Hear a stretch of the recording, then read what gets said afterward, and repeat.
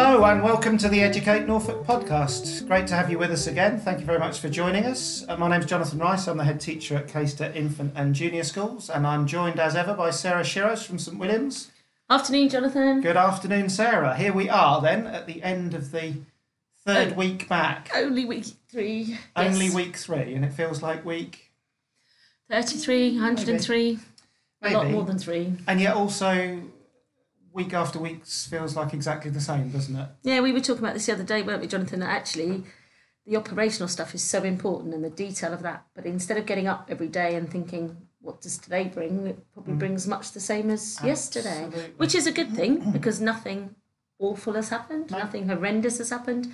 However, usually our job is a bit more varied than this. Absolutely. Is that fair? Yeah, spending every morning and afternoon standing on the playground. And I have to say today was probably the wettest gating day I've ever had in my career. Yeah, so we're in the middle of this, what would you call this, monsoon, hurricane on Biblical proportions. Absolutely, which hopefully will have cleared up by the time you're listening to this, dear listener. So, but no cases, no positive cases. No, we've had some close, some in schools where I know the heads well, and I have to say they've been very, very impressively managed, but none at our school, and testing a lot better this week, much quicker, much more efficient, so therefore a lot less anxiety than there were in families last week. Yeah, that's certainly improved. We've got a case at a school just to the south of us here at Caister, and then there's another positive case at a school just to the north of us, so we feel like the wagons are circling around us a little bit, and it's only a matter of time before it happens. And I guess that's just the next challenge, isn't it?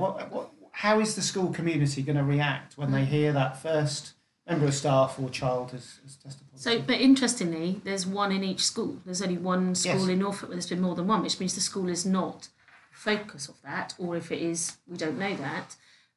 But most of those school communities seem to be quite calm about it. Yeah, really. They do. I do worry for the families where they were anxious about resending or haven't resent, that if there's one in the community, then we might lose the ones that have come back and not get back the ones we're hoping to. Because obviously there's real anxiety in some families still, and that might increase it. But so far, so good in our schools. Although I still haven't got an answer to my question. Perhaps epidemiologists at home can tell me why this isn't right. Virologists, not epidemiologists. Yeah. Both. I appeared with one, didn't I, recently? Oh, you They're did? Virologists. Back to your glittering media career. Now, why, if all these measures we're putting in place in schools are working, has a cold gone round every school in Norfolk in the first fortnight, like wildfire? Every kid's got this cold. Every member of staff's got this cold. If washing your hands and all the sanitising and all the one-way systems and everything's working, how did they all get the cold? How did the cold get transmitted? Well, we have been quite close together. Certainly, I can't promise my reception children have been keeping social distance, and they haven't seen anybody for months. So I think it just shows that having a low level of infection is a good thing, rather than being so sanitised that it's coming out of every pore of your body.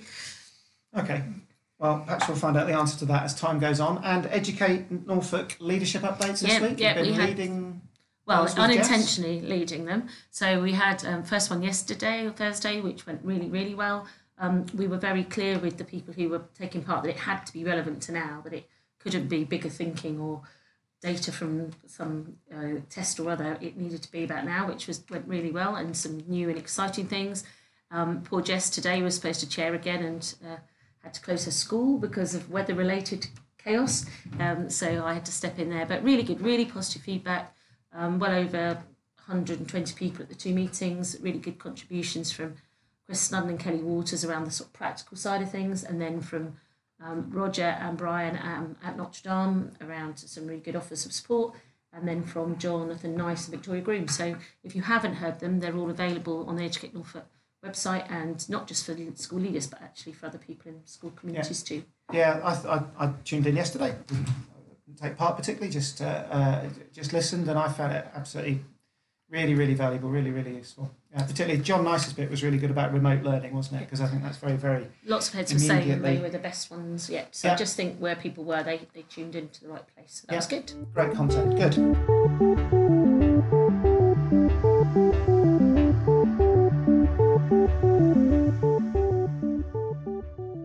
Okay, right, let's move on and welcome our special guest today. Hooray for Mark Adams. Good afternoon. Good afternoon, Mark. I have to say, I have been looking forward to having Mark on for 2 years. 2 years, Mark? Is that how long you've been away? Yeah. Where on earth have you been?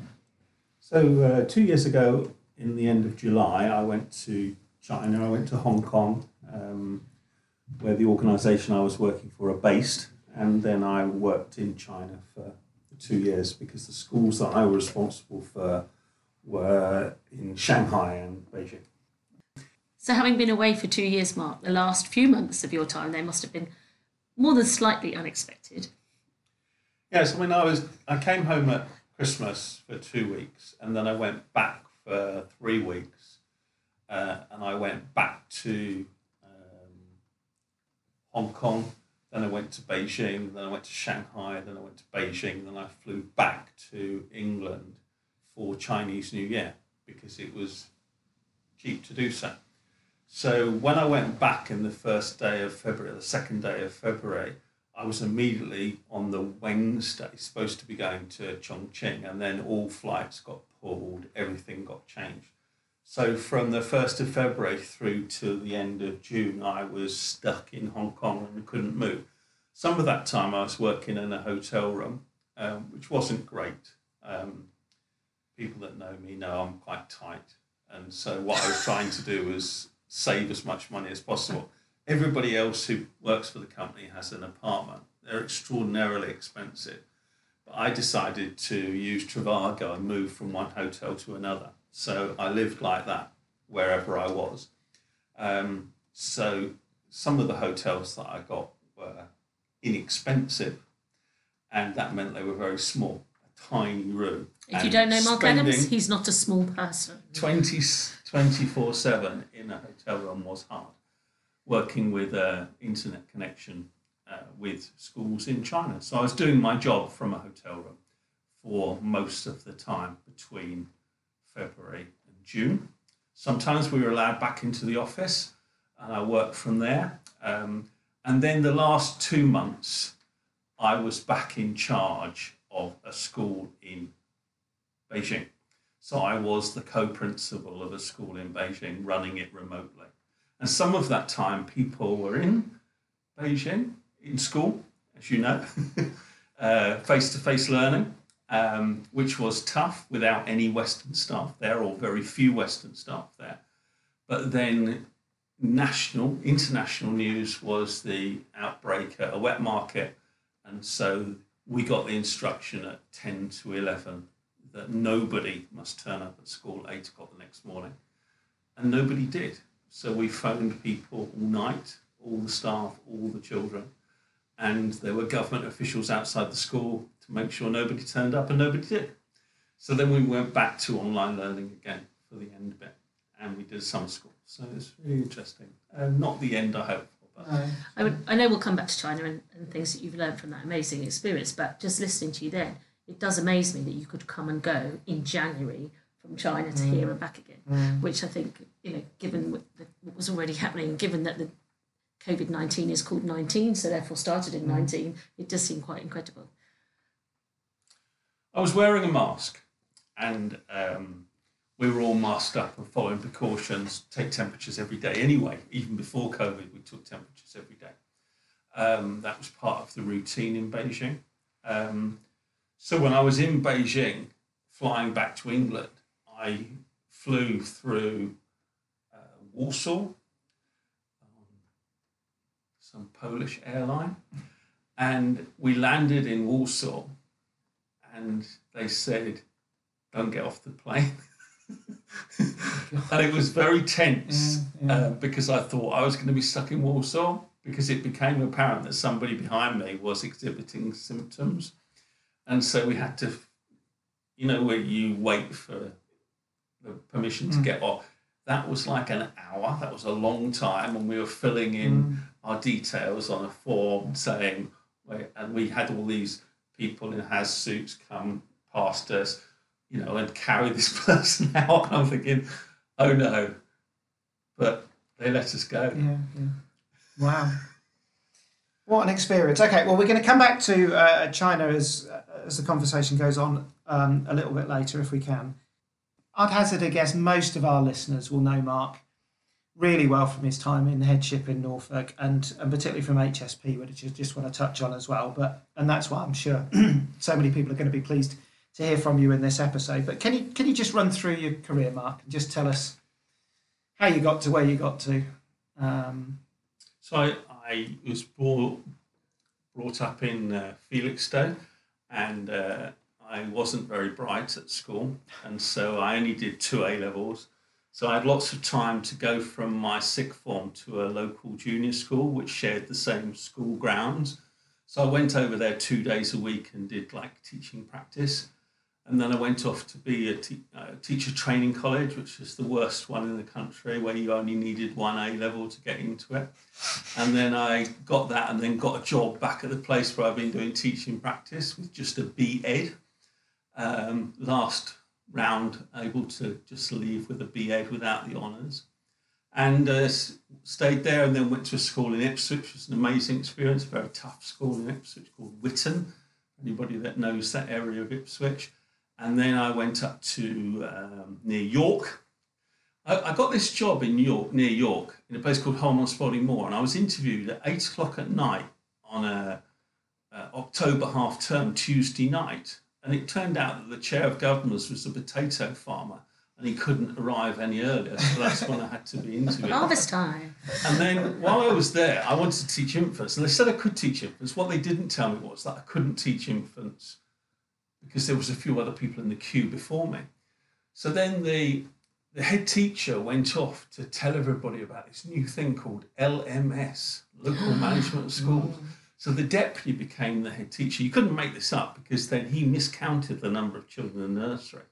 So we were in deficit. So somebody had to be redeployed. So I volunteered.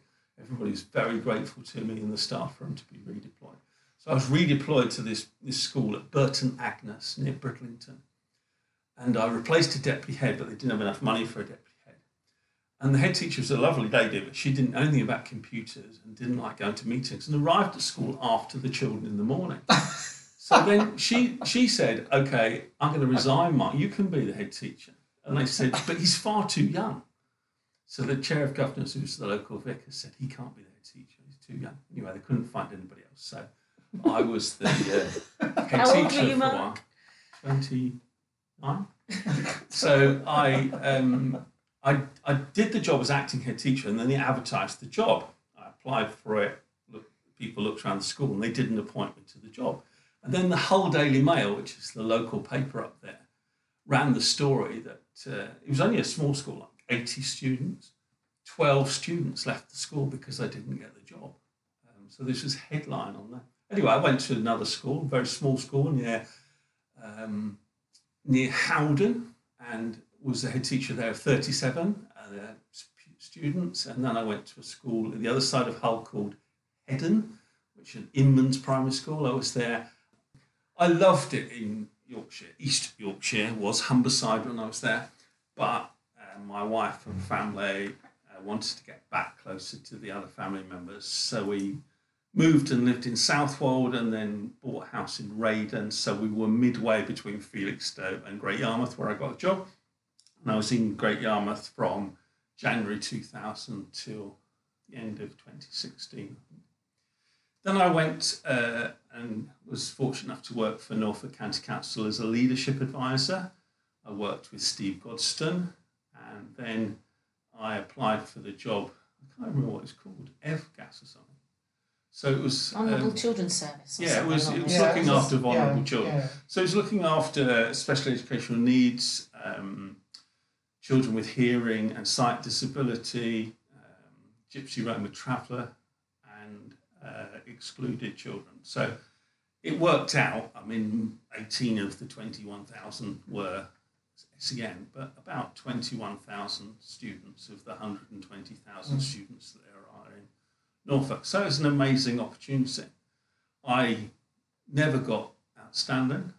I got good a couple of times, but in 20, I don't remember what, 12, it should be embedded in my memory, 11, something like that. It's a good job if you've raised it. I got, the school got put into special measures. This is St Nicholas Priory in Yarmouth, isn't it? Yeah.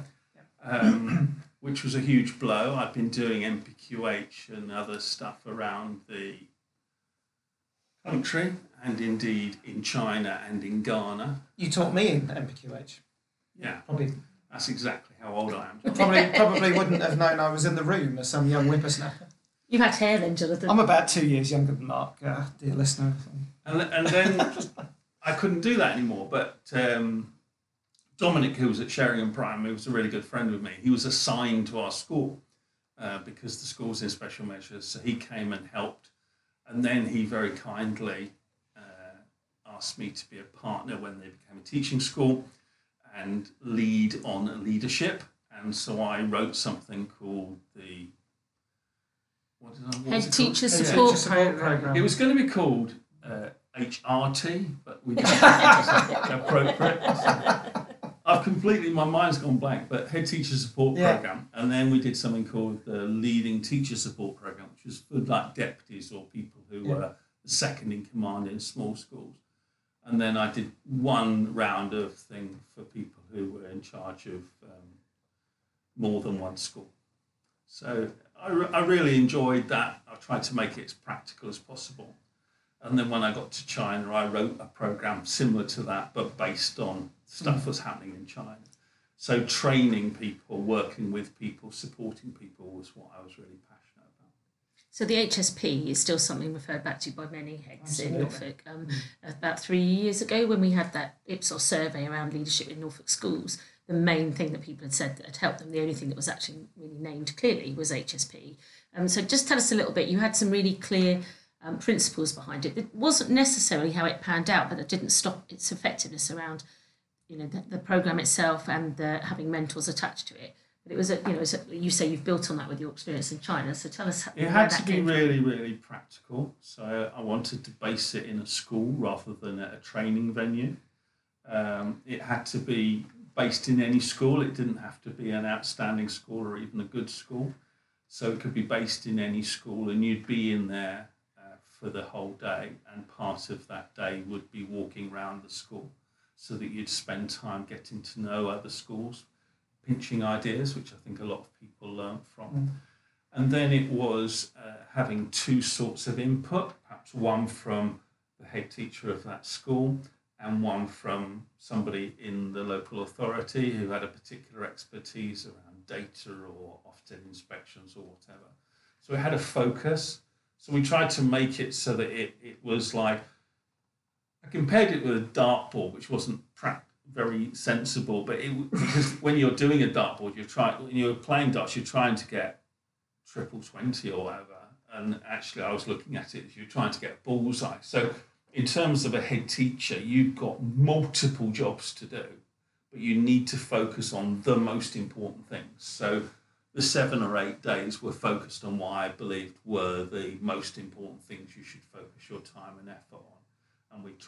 And then we set something called homework, which I fundamentally don't agree with, but the idea was that it would be of practical use to you, and it would be something you would do anyway rather than have to do just as a requirement of the course.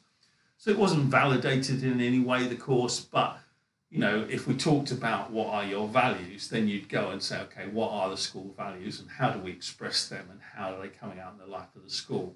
So you'd go back and do some work on that, or a pupil progress meeting or whatever you called it at the time. So it was going back and doing something like that. Then you'd come back, and rather than be accountable to the person who was leading it, you'd be accountable to your little triplet of people you were talking to.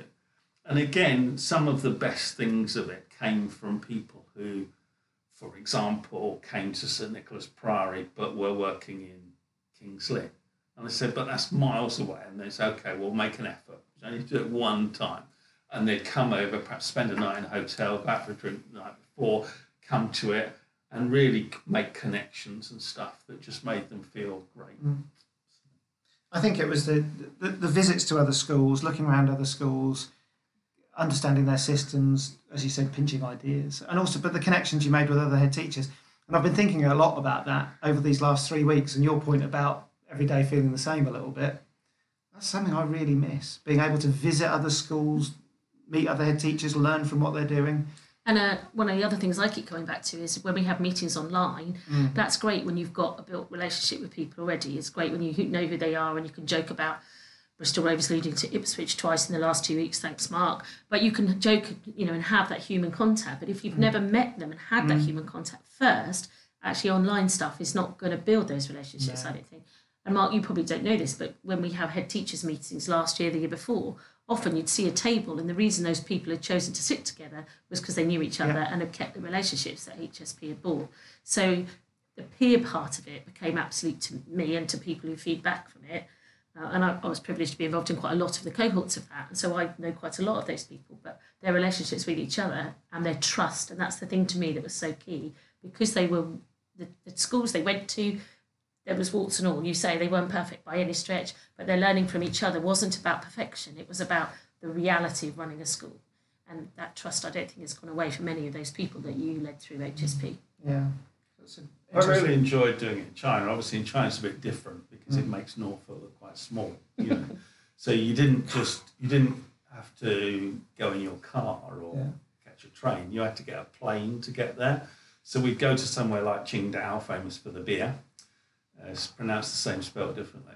But, everybody would fly in on the Sunday, and then we'd stay in the same hotel, and then Monday go to the school in Qingdao, start at 8 o'clock in the morning, go right through the full day till 6 o'clock, and then 6 o'clock go out for a meal together, and then get up the next morning, start again at 8 o'clock in the morning, finish at 2, and then people had to go straight to the airport to fly back so that they were ready to teach in their school in the following day on the Wednesday. And we did 4 lots of 2 days, so we did an 8-day programme. And all the people in Norfolk were worried about was whether we're going to park. That was the biggest problem with HSP, is their parking. But the fact that you took that model of learning is really exciting. The fact that you had the position and the trust to do that. But learning from each other and learning in each other's school context is the best part. And it's going to be a long year if we can't do that, I think. No, and we have... I have to find another way of doing that, I think. I think what this model of online learning, or online meetings does, it goes back to this didactic stuff. Yeah. And what I did wasn't what I said, it was what I facilitated. And that's what it is. It's the relationship between people that's really important, and what they saw rather than what I stood up at the front and told them. Yeah. And at the minute, we're getting a lot of telling, and there's very little feedback, and there's very little interaction. It's very difficult. I tried running a staff meeting. It is just like talking into an empty space, isn't it? It's like talking into a void. I can't see there's much more information in that than there is in an email. No, exactly. And I find that really hard. Yeah, absolutely. So, seeing as we've slightly moved on to China, let's completely move on to China, if that's okay. Can you just tell us what your actual position was out there, and what your role was, what it entailed? Well, that's some really good titles. So, I started off as a regional director, and I became an education director, which I thought, if you switch around the other way, director of education sounded even better. But there was 2 of us.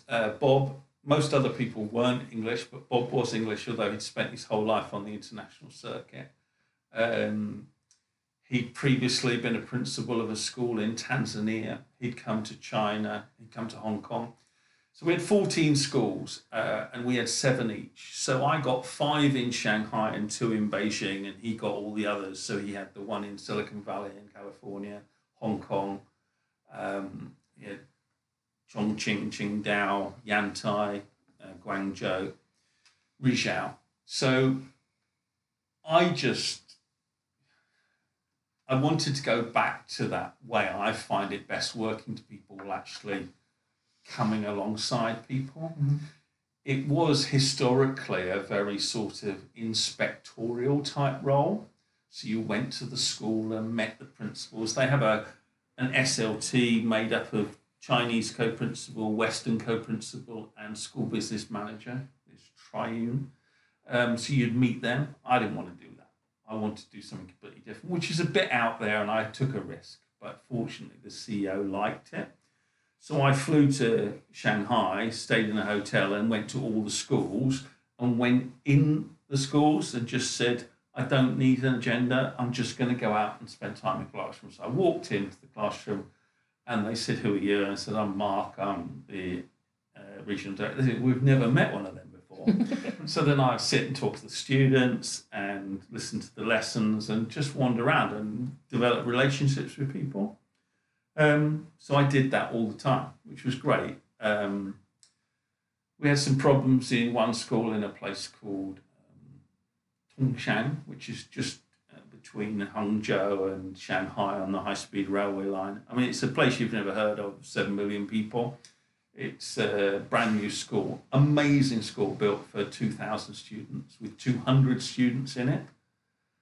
Fantastic facilities, Olympic swimming pool, 8 floors of boarding, huge dining rooms, just extraordinary, big 1,000-seater theatre, it's just extraordinary.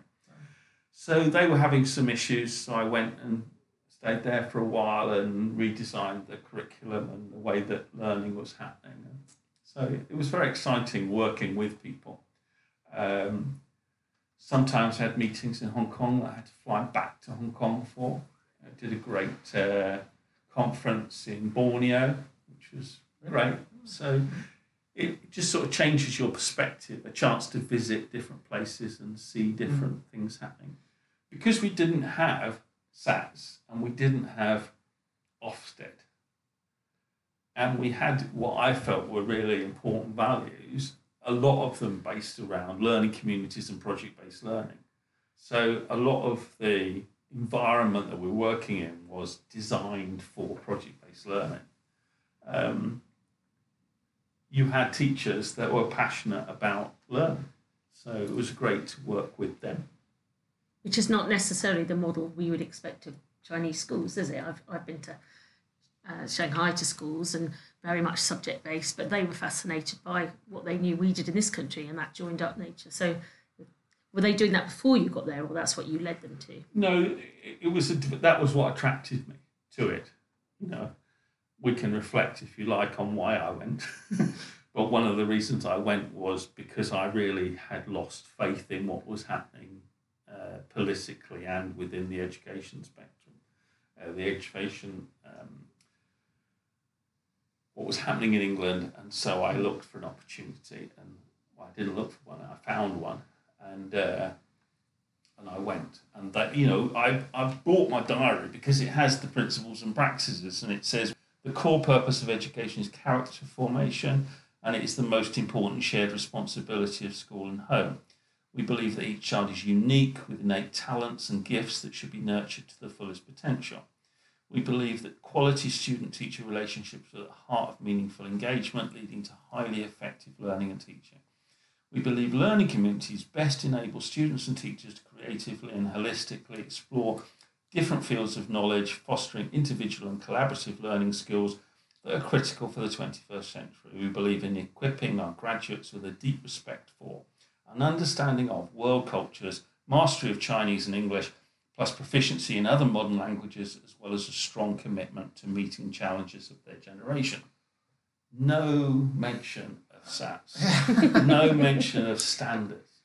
We're going to inspire these children to work collaboratively to achieve their potential. Most people have done HSP when I've got a real problem with the word potential, but I did mention that a few times in the 2 years I was there. I just thought that was great. Now, it's not perfect, a long way from it, and it's very different from the traditional Chinese model. But I was working for a private provider. People are used to spending money on education. They pay for their normal schools, but for this school, they paid a lot of money. And whatever you think of China, there is a huge, growing, wealthy, middle-class population. Who also look to the West for lots of things. I mean, you only have to be into Bicester Village shopping and you'll know they want to shop here. But seriously, those sound, like values you believed in before you went that weren't necessarily Chinese educational values. Did they see those as a Western education model? Yeah, they wanted, Citizens of the world. One of the models was around, East and West coming together. So you were learning Chinese, Mandarin or Cantonese. You were learning English, and you wanted your child to go to an overseas university because you felt that gave them the best chance to succeed in China. So they'd go to Oxford, Cambridge, Yale, Harvard, wherever, and they'd come back to succeed in China because they could speak English and Chinese. And, most people know somebody at university, and whilst that might be the Chinese model of teaching, and it is very effective, when you get to university outside China, or even inside China in a lot of cases, that is not the way you are taught. And so therefore, the way you've been taught, you have no skills to allow you to adapt to that way of teaching. Okay, 25% of my sons, he graduated this year, 25% of his final mark was based on how he collaborated with people he'd never met before, studying the same subject, putting together a presentation. Well, if you're used to this didactic, I tell you, you sit down, you write it down, you regurgitate it in an exam, how are you going to work collaboratively? How are you going to do this problem-solving skills? Minecraft is a good... one of the students in Shanghai came back, 25 years old. He had just sold his company to Microsoft because he builds most of their Minecraft stuff. Astonishing ability. But they had that creativity to be able to do that. And some parents respond to that. Some parents said, yes, this is what I want. You're talking about an organisation that's been in its place for 87 years, 88 years next week. So therefore, we're getting students whose parents and grandparents studied at the school. So therefore, there is that. And again, in China, that's very important that you've got this history and these set of values. And they say, I want my child to come to this school because of what this does. What's the first thing? Character formation. We have somebody in charge of character development. With the experience that you've just described in China, Mark, and also we heard earlier your frustrations with the English system from a political point of view, and you mentioned SATs 2 or 3 times there as well. What lessons do you think there are from the Chinese model that you experienced for us here? I think it's difficult for me to answer that question because I wasn't working with the Chinese system. I was working with a private school provider within China. So within the school they were working, there's huge pressures because the parents have paid a huge amount of money and want their child to succeed. What I was trying to do was to say, how can we blend those things together? Certainly, the Chinese love learning and they see education as being very important. We can't impose that on English people because that's a cultural thing. They are prepared to spend their last RMB on their child's education. That probably isn't the priority for many people in England. Once you get that, then it's a matter of, they want ranking. And what I was trying to show was, only one person can be first. So therefore, we want people to feel successful. If we reflect back to what I ended up calling the program, I was going to call it the Head Teacher Reflection Program or whatever, HRT. But I called it the Head Teacher Support Program. And that's quite important because I wanted to support people. That's just my personal feeling. I feel that you work better if I work alongside you. So I don't tell you what to do with your class. I come into your class and I work with you. I feel that works well. So if you're a head teacher, I can work alongside you. If you're a teacher, I can work alongside you in your classroom. I feel that works well. Now, quite a lot of some people could remember some of the things we did was like looking at marking, do some kind of marking audit, or some kind of lesson observation or pupil progress meetings. Now, for the Chinese, this was a big thing because when I'm looking at your books, say you're a teacher in year 6, I'm looking at your books. I'm trying to look at your maths books and see, okay, how are they marking in Jonathan's school? oh, well, I can pinch some ideas from that. How are the students responding to that marking and so on and so on. The Chinese just see it as you are looking at my books to find out what I'm doing wrong. They see it as a very negative thing. So when I observe your lesson, I'm not coming to help you to get better. I'm coming to find out what you are doing wrong. So it's a very negative thing. That's a cultural thing you have to work together to do. But if you manage that, and we did start to manage that, you have a whole development because most people want to get better. So therefore you've got that willingness to want to improve. You then transfer that to the children and say, okay, learning is fun. So create this learning community in which they can develop their skills.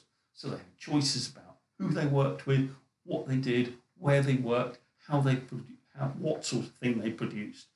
And that creativity is a lot. We can't do that because we're consigned to, they've got to know that by then because they're going to be tested on it to jump through that hoop. And if we don't do that, then there's going to be negativity from Ofsted, from SAPS scores or accountability in some way to the Regional Schools Commission or whoever. We didn't have that level of accountability. We had the accountability to the parents, and because of that, the organisation said those results aren't good enough because the parents aren't going to pay money if we don't get those. But how you got there was up to you. And that's what I was passionate about, trying to talk to people about.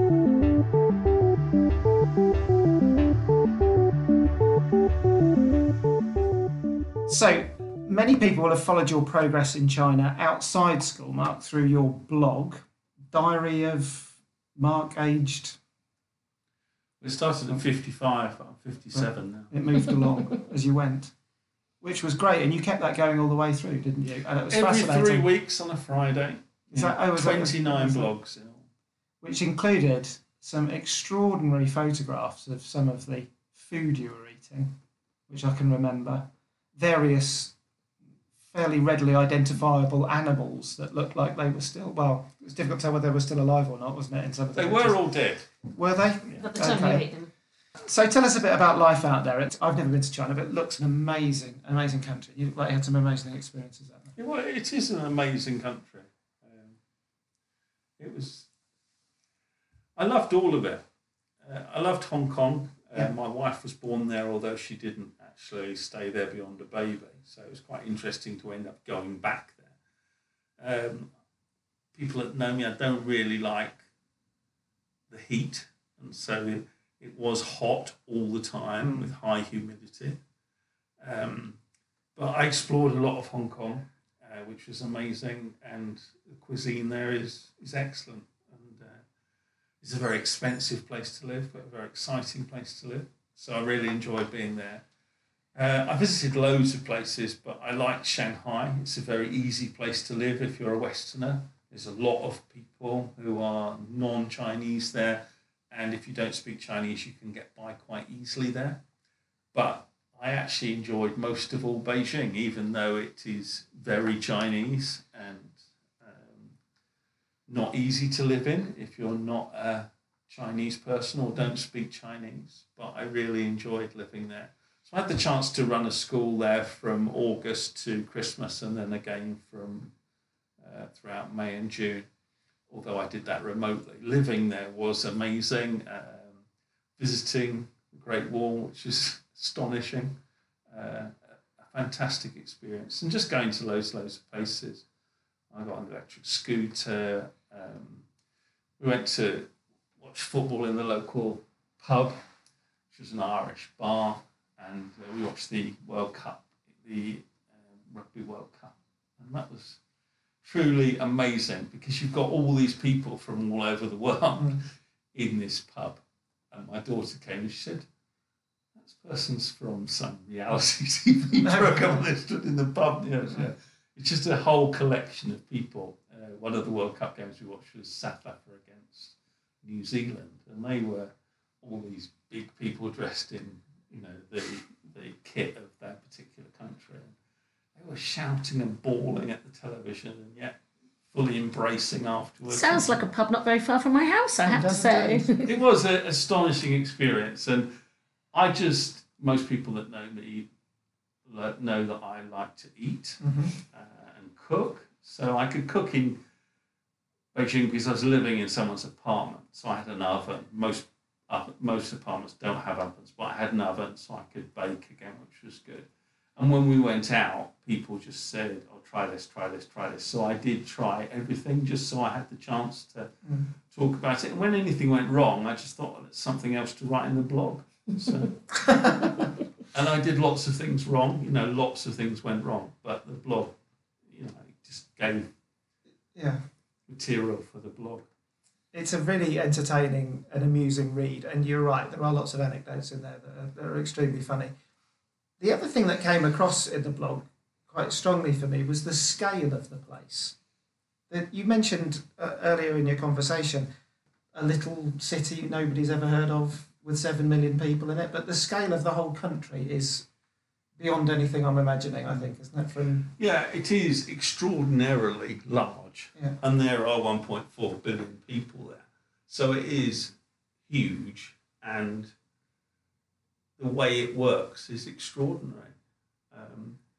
Yantai, you probably haven't heard of. It's just on the coast opposite Korea. So you could almost commute from Korea, and some of the students almost do, but they've got a beach that's beautiful. It's 12 miles long. Wow. And there's a concrete road that you can cycle on or run on alongside this thing. And I went there and it was 30 degrees, the temperature. The sea was perfectly calm. And there were quite a few people on the beach digging for scallops, but there was nobody in the water at all. And there's 9 million people live in Yantai. It's really hard to explain what it was like, because you just got... Hong Kong is a good example of 7.5 million people in a very confined space. And I mentioned this when I was there. There has been an outbreak since, but we're still not talking big numbers. But, relatively speaking, COVID started not very far away from Hong Kong. And you've got 7.5 million people living in a very confined space. And up to the end of June, 4 people died and 1,055 people were infected. Since then, they've had another small outbreak. A few more people have died, which is obviously terrible. But when they had big measures, they were having 100 people a day infected. Yeah. That was their headlines. Yeah. And now it's back to very small numbers again. They've opened the schools again. But it's that ability to say, in China, you could say it's a little bit more, they do things because they're frightened. There's a fear factor about what happens if you don't do it. But in Hong Kong, with regard to the COVID, is we do this because this is the best for everybody. So there is that compliance there that there isn't really in England. Yeah, I was before COVID struck, I remember communicating with you and getting a sense from your blogs a little bit that the political system does impinge on particularly communications a bit. Is that right? Your access to the internet and that sort of thing? Well, most people in Hong Kong would use WhatsApp, but that doesn't work in China. So you use WeChat, which obviously you've heard about on the news because Trump is trying to ban it, which he's been unable to do. So everything happens via WeChat in China and WhatsApp in Hong Kong. Anything that they can't control, they don't allow in China. So WhatsApp, because it's encrypted, BBC News. So I'd be sat in the apartment watching the news and then something had come on about Hong Kong and the screen would just go blank and you just think, oh, the telly's gone wrong. Oh no, it's about Hong Kong.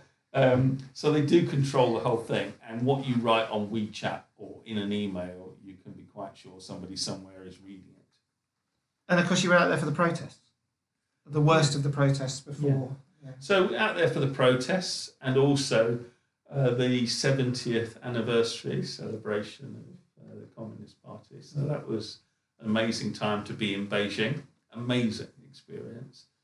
And the protests, it's hard for me to know what to say about that. I think, we're not even halfway through the 50 years, and already Beijing, China are imposing sanctions upon people who do protest. But up to that point, yes, a lot of the people who protested, as in walking down the roads, were young people, but the strength of feeling runs right through the community. So you'd speak to 70-year-old people or whatever, and they would all support what was happening.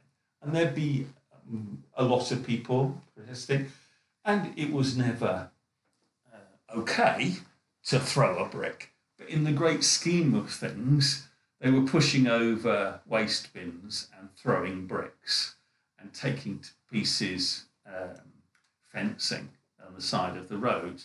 But they weren't using bombs or guns or knives. They were destroying what they believed to be Chinese property, whether it be the transport system or Chinese-owned shops. It was a lot of people. Extraordinary to see the post-it note, but there would be thousands and thousands of post-it notes everywhere, and all over the floor pictures of the president, and you would be expected not to walk over the face of the president. And so things would be cleaned very quickly and cleaned up very quickly. But there was lots and lots of protest. But that's all stopped now, I think, because of the action taken by Beijing to impose the new laws on China.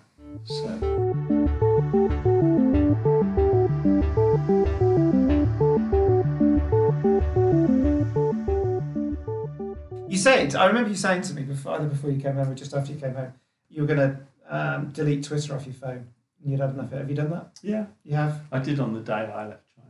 Did you? So I haven't, I read the BBC News app on my phone, but I don't watch any news on the television, and I don't read Twitter or anything else. I'm not in any social media at all. I'm just a much more even-tempered, nicer person. So you've always been a very even-tempered, nice person, Mark.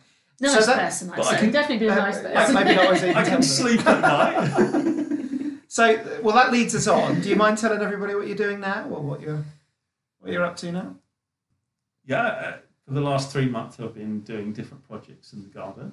They're very extensive. Mark's got a lovely garden. There's a lot of it. I'm very blessed. I have an acre of land.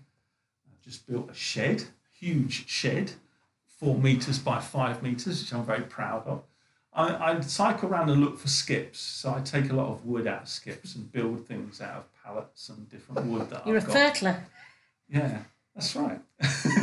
And the long-term project is to do unpaid voluntary work. I really like cooking, and I really like working in the garden, so I've got about 20 raised beds and 2 greenhouses and a huge 50 square metre fruit cage. So I'm hoping to work with probably men who suffer from some kind of mental illness and help them to get gardening skills and grow things, and then use those fruits and vegetables to make things. So I'm going to do cookery and stuff like that with them. I'm involved in a food bank in the church I go to. So it's exciting doing things for people. And yeah, I've got grandchildren who are with us 5 days a week, so I cycle them to school in the morning and cycle and get them back at night. And yeah, it's a really, really very blessed life. So I'm very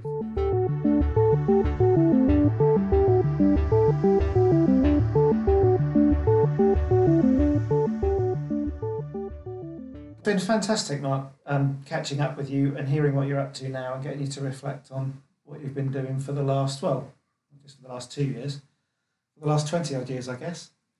Absolutely fascinating. Thank you so much for talking to us.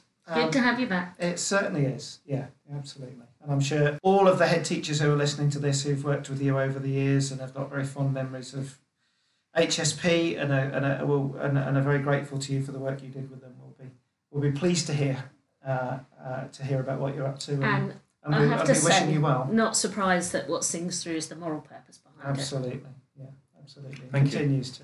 Thank you, Mark. Oh, that's been fantastic. And next week, Yes, next week our special guest will be. MP Chloe Smith. We'll be talking to Chloe, who of course she's the MP in your For where my school is. school's constituency Yep. Norfolk. and my house.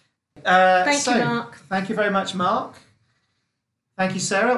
What's the week ahead hold for you? Oh, Any Same. any birthday parties coming up? Well, I was telling Jonathan earlier that we had a family send some birthday invitations into school today and ask us to give them out. And we counted and there were 12. So we thought possibly in the world of the rule of 6, not the best way forward. So, yeah, the little moments we won't be doing that. COVID craziness. Right. Okay. Well, thank you very much, everybody at home, for listening. And thank you, Sarah. Thank you, Mark. And we will see you all again next week. Take care, everyone. Goodbye.